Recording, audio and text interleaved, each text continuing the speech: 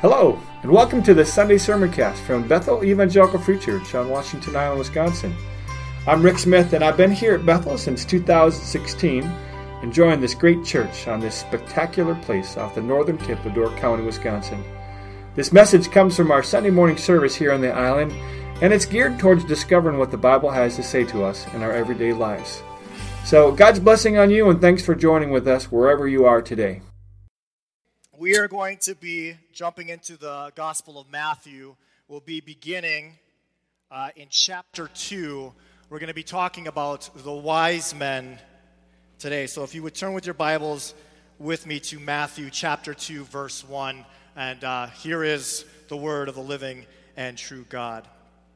Now after Jesus was born in Bethlehem of Judea, in the days of Herod the king, behold, wise men from the east came to Jerusalem, saying, "Where is he who has been born King of the Jews? For we saw his star when it rose, and have come to worship him." When Herod the king heard this, he was troubled, and all Jerusalem with him. And assembling all the chief priests and scribes of the people, he inquired of them where the Christ was to be born.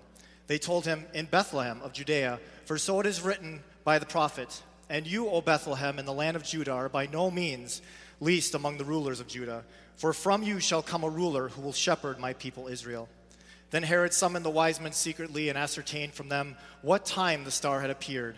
And he sent them to Bethlehem, saying, 'Go and search diligently for the child, and when you have found him, bring me word, that I too may come and worship him.' After listening to the king, they went on their way, and behold, the star they had seen when it rose went before them, until it came to rest over the place where the child was. When they saw the star, they rejoiced exceedingly with great joy. And going into the house, they saw the child with Mary, his mother. And they fell down and worshipped him. Then opening their treasures, they offered him gifts, gold and frankincense and myrrh. And being warned in a dream not to return to Herod, they departed to their own country by another way." Here ends our reading. So, who are the Magi? This is often a fun little event that we see every time we set up the manger scene out in front of our houses. You'll have the baby, and you'll have Mary and Joseph, and you'll have the shepherds. But then we have these wise men, as we call them. We have three individuals that stand there, and they're wearing all kinds of different outfits depending on where you get your set from. And some of them have, shepherd staffs, or some of them are on camels. It just depends on where you buy it. Well, unfortunately, what we know from history is that there was more than three, so that's inaccurate. We lost three. They weren't kings, so we don't have we three kings. That's not accurate. They weren't on camels. They would have rode horses, so that's also gone. But they did bring gifts to Christ, so that is accurate. So, what we know from history, Herodotus writes to us about the Persian Empire that the Magi would have come from us. And I want to cite the source to tell us a little bit about the Magi and who they were. Magi is an old Persian word, magos, which refers to a certain very wise, hereditary, priestly tribe of people who came from the Medes. This term is also translated as Megistanes, from which we get our term magistrates. The Magi were so powerful that historians tell us that no Persian was ever able to become king except under two conditions.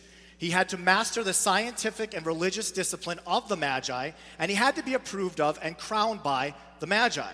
In effect, they controlled who could be king within the Mesopotamian region. Having through the years risen to a place of great prominence in the kingdoms of Babylon, Media, and Persia, they served as advisors to the rulers. And so the term became synonymous in many ways with being wise men.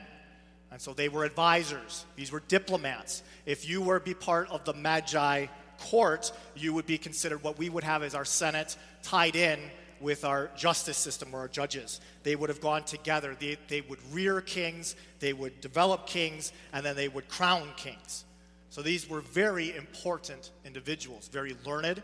It was a hereditary priesthood. So in order to become part of the Magi, you had to be born into the Magi. It was very similar to the Levitical line. You had to be of Levi in order to be a Levitical priest. And so that was the same thing here with the Magi. They believed in one God, which was similar. However, they also were involved in astrology and different forms of religion that had taken kind of this culminating effect. So they did get along with Jews in that they believed that there was one God. It's just what that looked like was different. So verse 1, now after Jesus was born in Bethlehem of Judea in the days of Herod the king, behold, the wise men came from the east, saying, where is he who has been born king of the Jews? For we saw his star when it rose and have come to worship him.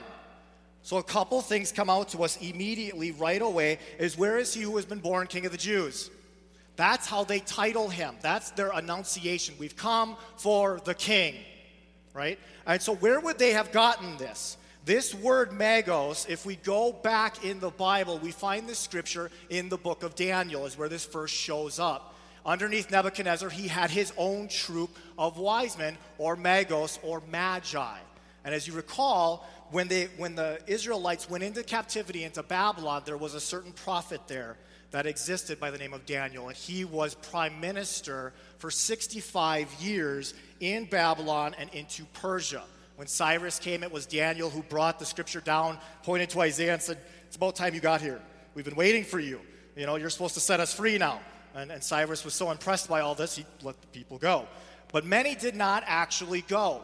A lot of the Jews stayed behind, and with Daniel, they intermarried. They would stay in Babylon, which would then be conquered by Persia at that time. And so the Magi had Daniel as their chief. We discover that in Daniel chapter 2:48. He would be their chief executive or their go-to guy in Persia as well as in Babylon previously. And so Daniel received apocalyptic revelation from God. He was a prophet of God, and so he would have known the timing of the Messiah. If you've ever had a chance to study the book of Daniel, they have what's called the 70th week prophecy, or the 70-week prophecy. It's in Daniel chapter 9. It covers, by Daniel from God, it covers the timing of the Messiah to the day. So if you number the weeks, it will take you from when Israel was sent back to rebuild their wall, and it will bring you exactly to the day of Christ coming into Jerusalem on the donkey. It puts it right to the day. If there is ever a prophecy to galvanize your Christianity and strengthen your faith, study the 70-week prophecy. It is intense. It does take some work, but that will be a very fruitful endeavor if you ever take it up. And so the Magi had this. They had this information. Daniel would have been able to pass this down to them. They would have known this time was coming. We know from historians that the whole world in the Roman Empire and beyond was having visions and dreams, and people are coming forward saying, there is somebody coming out of Judea who's going to rule the world. They knew there was an individual coming. They didn't know the whens and hows and what it looked like, but they knew it was coming. The world was on its edge, waiting for Christ. This was the time. And so here come the Magi. They see his star. It's specific. It's his star. This isn't just some random star that they chose and said, this is Christ's star. This would have been a manifestation. There are scholars that say that there could have been a comet, that it could have been maybe, some star that exploded in the sky, and then that's what they were like, hey, there it is. That's the big event. But we have no historical rendition of this. We have nothing to go back to and say what it was. So the assumption is, by most biblical scholars, is that this was a manifestation of God's glory. That he signaled them in the east, because it says we saw it in the east and then we came. The signal goes off. They say, hey, it's happened. This is real. This is actually coming to pass, just as Daniel said. And they get up on their horses and they take off. And they come flying to Jerusalem. And so Herod, they get there and they say, King of the Jews. And the key word we need to tie in here is that he's born King of the Jews. There was no pedigree necessary here in developing him. He was born king. They knew who he was. They knew what he was set to do. They understood his purpose, and they were coming to fall down and worship, as what it would say. However, we have Herod, troubled. That word also means terrified, is where you can strike that. Now, at this time, Herod, we need to talk a little bit about Herod. We need to understand who he is, because he's an important figure in all of this. Herod had come to power in 40 BC. He came in as a conqueror. He came in as a general in the Roman army. He was half Jew, half Idumean. So the Jews despised him because he wasn't actually a Jew, ruling over them, and Rome loved him because he was able to keep peace at any cost. He was effective, he was an orator, he was a builder. He would set up Caesarea, he would rebuild Titan and Cyrene, he would build cities, and he also went into rebuilding the temple. He did a lot of good things when he first came to power. There was a famine that hit the land, and it's written that Herod actually would melt down some of his own gold to pay for food for his people. And so he was, as he started, good, but then as he progressed in his reign, he became a tyrant. He would murder 3 of his sons, his son-in-law, and he would also execute 2 of his wives in this battle for power that he was having. Anybody that was considered a threat to him had to be immediately executed. He was not going to lose what he believed he had worked so hard to achieve.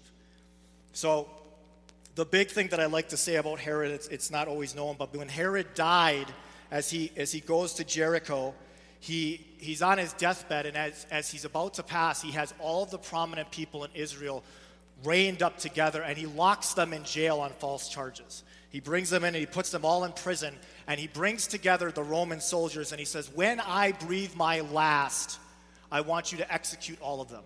He's like, that way there will be tears in Israel for my death, because he believed that nobody would cry for him. That's our Herod. That's the guy that we're coming up against. He is terrified, he is fearful, he is anxious, and he's a psychopath. Like he is out there. This guy is completely unpredictable. And so Herod, when it says he was troubled, it's because he finally met a force that he couldn't conflict with. He couldn't go to battle with the Magi. This was the powerful leadership of the Persian army, and he was not to ruffle their feathers, because that would mean war in Israel. And so he comes in, and he's troubled, and Jerusalem with him. Well, Jerusalem's not troubled that these guys have showed up. They're not afraid of the Magi. They're terrified of Herod. They're nervous what he's going to do, because Herod, they just said, born king of the Jews. Herod has lost his throne. This is a declaration to Herod. You are no longer king. There is one who is born who belongs where you are. And we've come to crown him. And Herod is now looking at the end of his career in an instant. And so Jerusalem itself is afraid. Herod then makes it a move. He wants to answer them, assembling the chief priests. He brings them together. This would have been a forced congregation, because they did not like him. He had placed an eagle on top of their temple as he's rebuilding it, and they did not like that pagan symbol on top of their temple. The Sanhedrin was vehemently against him, and so he would force things by penalty of death if they didn't comply. So here they come together, and they're going to tell him exactly what they know. He says, where's the Messiah to be born? They say in Bethlehem. It wouldn't have even been an issue for them. They would have known off the top of their head. They taught this. They had all of the prophecies. They had all of the books. It just came right out. They knew exactly where the Messiah was to be born. And so, but Herod is the only one that has no clue. He didn't see no star. He's just got this wise man showing up saying, hey, we're coming in and we're going to worship this guy, and there's nothing you're going to do. And so Herod brings them together. He gets his answer, which to me, it says a lot about the Jewish leadership at this time. They're stuck between a rock and a hard place, but yet they don't choose Christ. Because look what happens here. And he sent them to Bethlehem. So Herod summons, I got to back up a little bit here. So Herod summons the wise men. He gets the time of the star. He sends the wise men out to Israel. But who doesn't attend? Who doesn't go? It's Israel. Their leadership stays behind. They get the prophecy. The wise men are there. They're supposed to go. This is supposed to be joyful, not just for the wise men, not just an exciting event for the world as a whole, but it was supposed to be the coming of their Messiah. Here he was, and they're completely indifferent. They're completely unaffected by this at all. They've been woken up here by this. They come in, they give the prophecy. They say, hey, he's supposed to be in Bethlehem. The procession goes on. This would have been pomp and circumstance. There's no way there was just 3. There would have been an entourage of people bringing gifts. There would have been cooks and slaves and manservants and men, all that stuff. They would have come with everything into Jerusalem. And all of the Jewish leadership would have been privy to this. They all would have seen this, and none of them decided to investigate the truth of this. They all sat back and said, well, it should be in Bethlehem. That's what the prophecy says, Micah 5:2. And so the Magi go, and they stay behind. It doesn't make any sense. This is the coming of their Messiah. They know all the lyrics. This is everything. This is the fulfillment of Scripture. This should have been the most joyous occasion in all of Jerusalem, and they absolutely did not care. It did not even faze them. And so they just sit there. And so the wise men are told by Herod, and he sent them to Bethlehem, saying, "Go and search diligently for the child, and when you have found him, bring me word that I too may come and worship him." Herod is lying to them. He is setting them up because he does not want them to realize what he plans to do. They're sort of familiar with Herod. In the political sphere, Herod had kind of gotten a reputation as being ruthless, but he was very good at making sure that the people that he killed were assassinated by parties or set up to die, and that so he was part of it, but he could make himself look clean. And so he says, "I want to worship too. I want to join you guys. I'm just not going right now. I'll come later. You tell me where he is, and then I'll be there. I got you," right? And so he's setting them up. He's going to use them as an instrument of his destruction. He's going to use them as pawns in his game. They're going to find the child because they have zeal, and then when they come back and report, he can send out his henchmen and take care of business. It was, in his mind, an excellent way to take care of this. After listening to the king, they went on their way, and behold, the star that they had seen when it rose went before them until it came to rest over the place where the child was. Now the star is guiding them. They've come from the east, right? They were signaled in the east. They're traveling. Now they get there. They find out it's in Bethlehem, but 6 miles south of Jerusalem. They jump on their horses. The entourage is going, and the star appears. Glory appears, and it takes them. God directs their steps, and it places it right over the child. When they saw the star, they rejoiced exceedingly with great joy. These were God-fearing men. They knew the prophecies were real, and here they have confirmation. We made it. Everything that Daniel said was true. Everything that we were told was true. And if all of that is true, that means that who we have here is the king that is going to rule the world. He is him. He is the Messiah. He belongs to the Jews, but we're here because we got it first. We understood what this means. And so they are overwhelmed. It would have brought such a public to see this fulfillment. It's like when you get an answered prayer. It's like when you're in prayer and you're praying for something and God gives it to you in such a manner that you know it's him. Your heart swells, and here is the answer to all their prayers, all of their travel. It's the house, right? So Jesus would have been older at this time. He is no longer in the manger. He is now a child, so the word is different. He has grown up slightly. They estimate he would have been between 1 year and 2 years old at this time.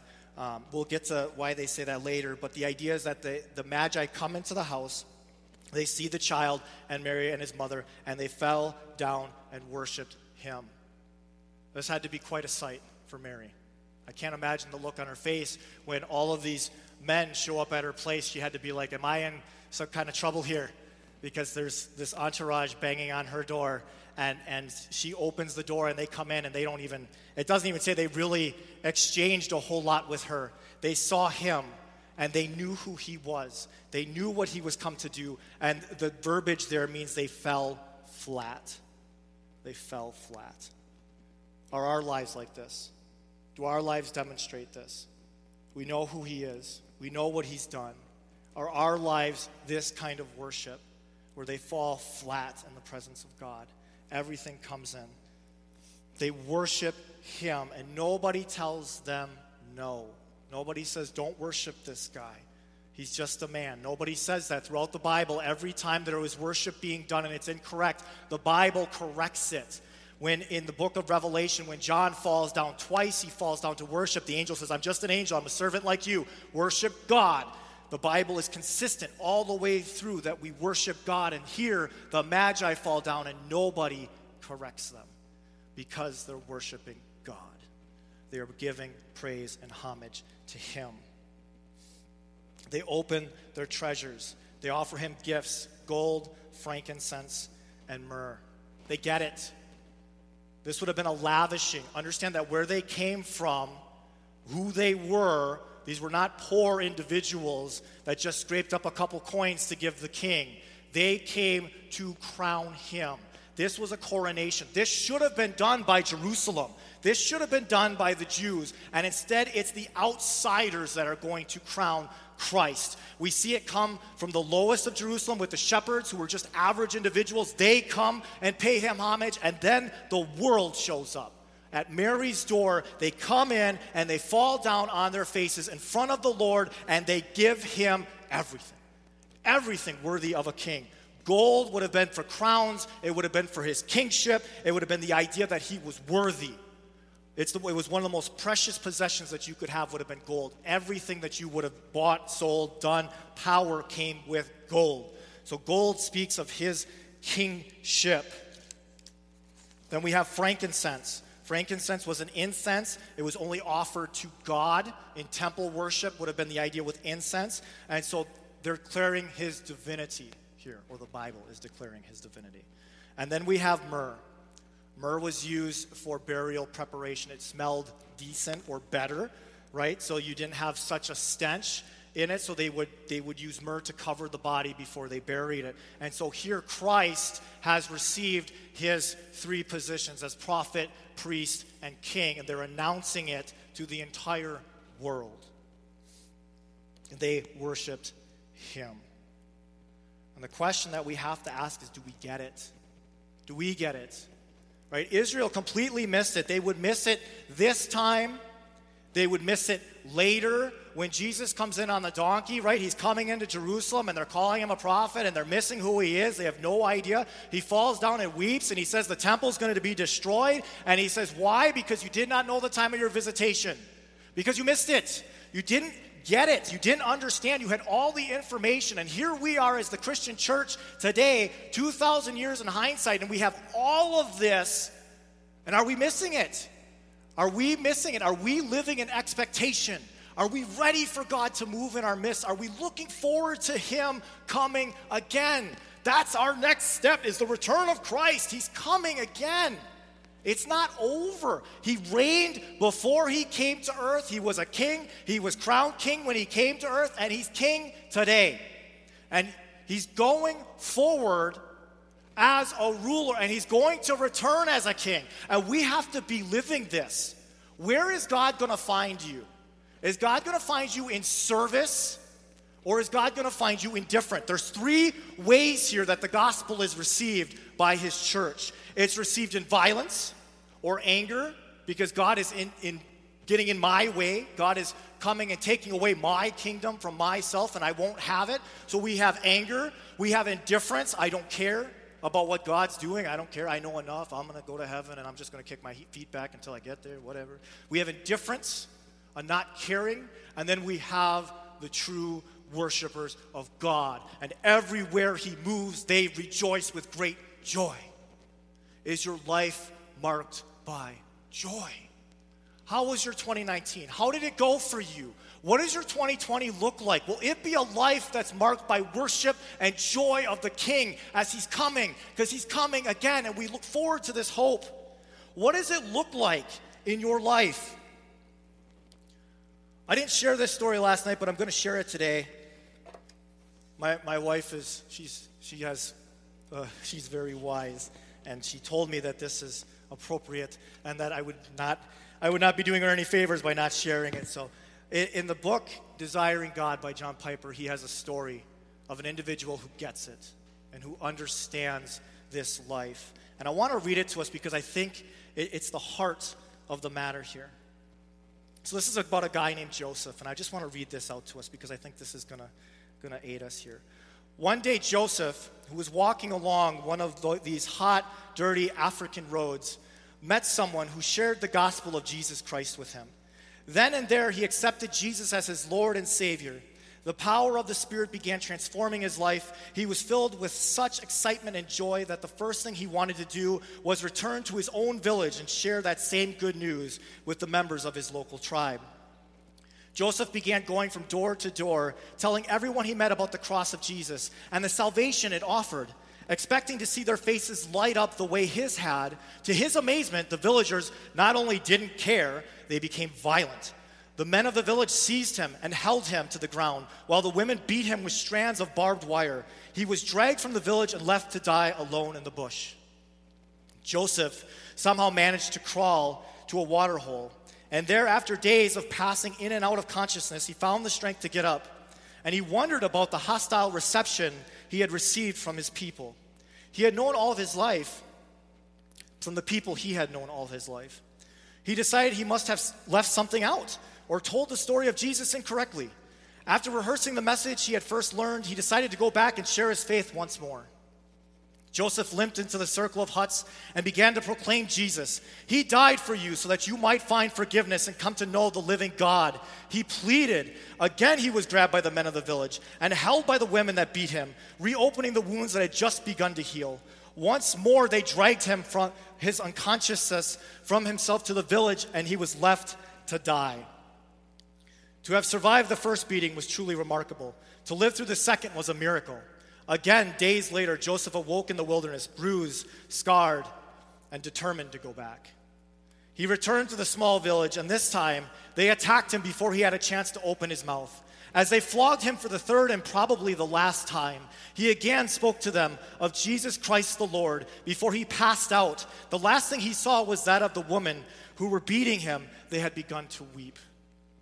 This time he awoke in his own bed. The ones who had so severely beaten him were now trying to save his life and nurse him back to health because the entire village had come to Christ.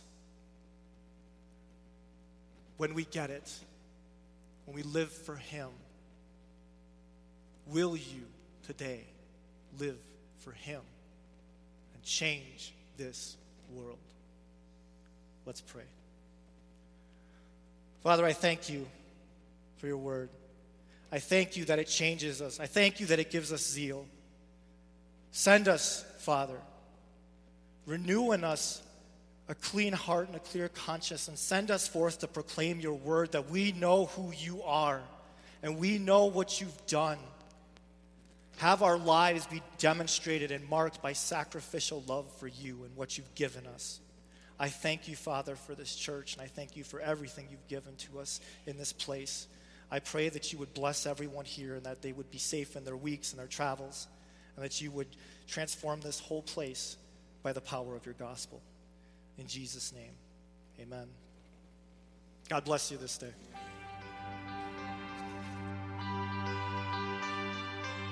Well, thanks again for listening. And to learn more about how you can connect with Bethel Community Church, check out our website at islandbethelchurch.com or join us for a service Saturday night at 6 or Sunday morning at 10:45. Hope to see you soon. God bless you.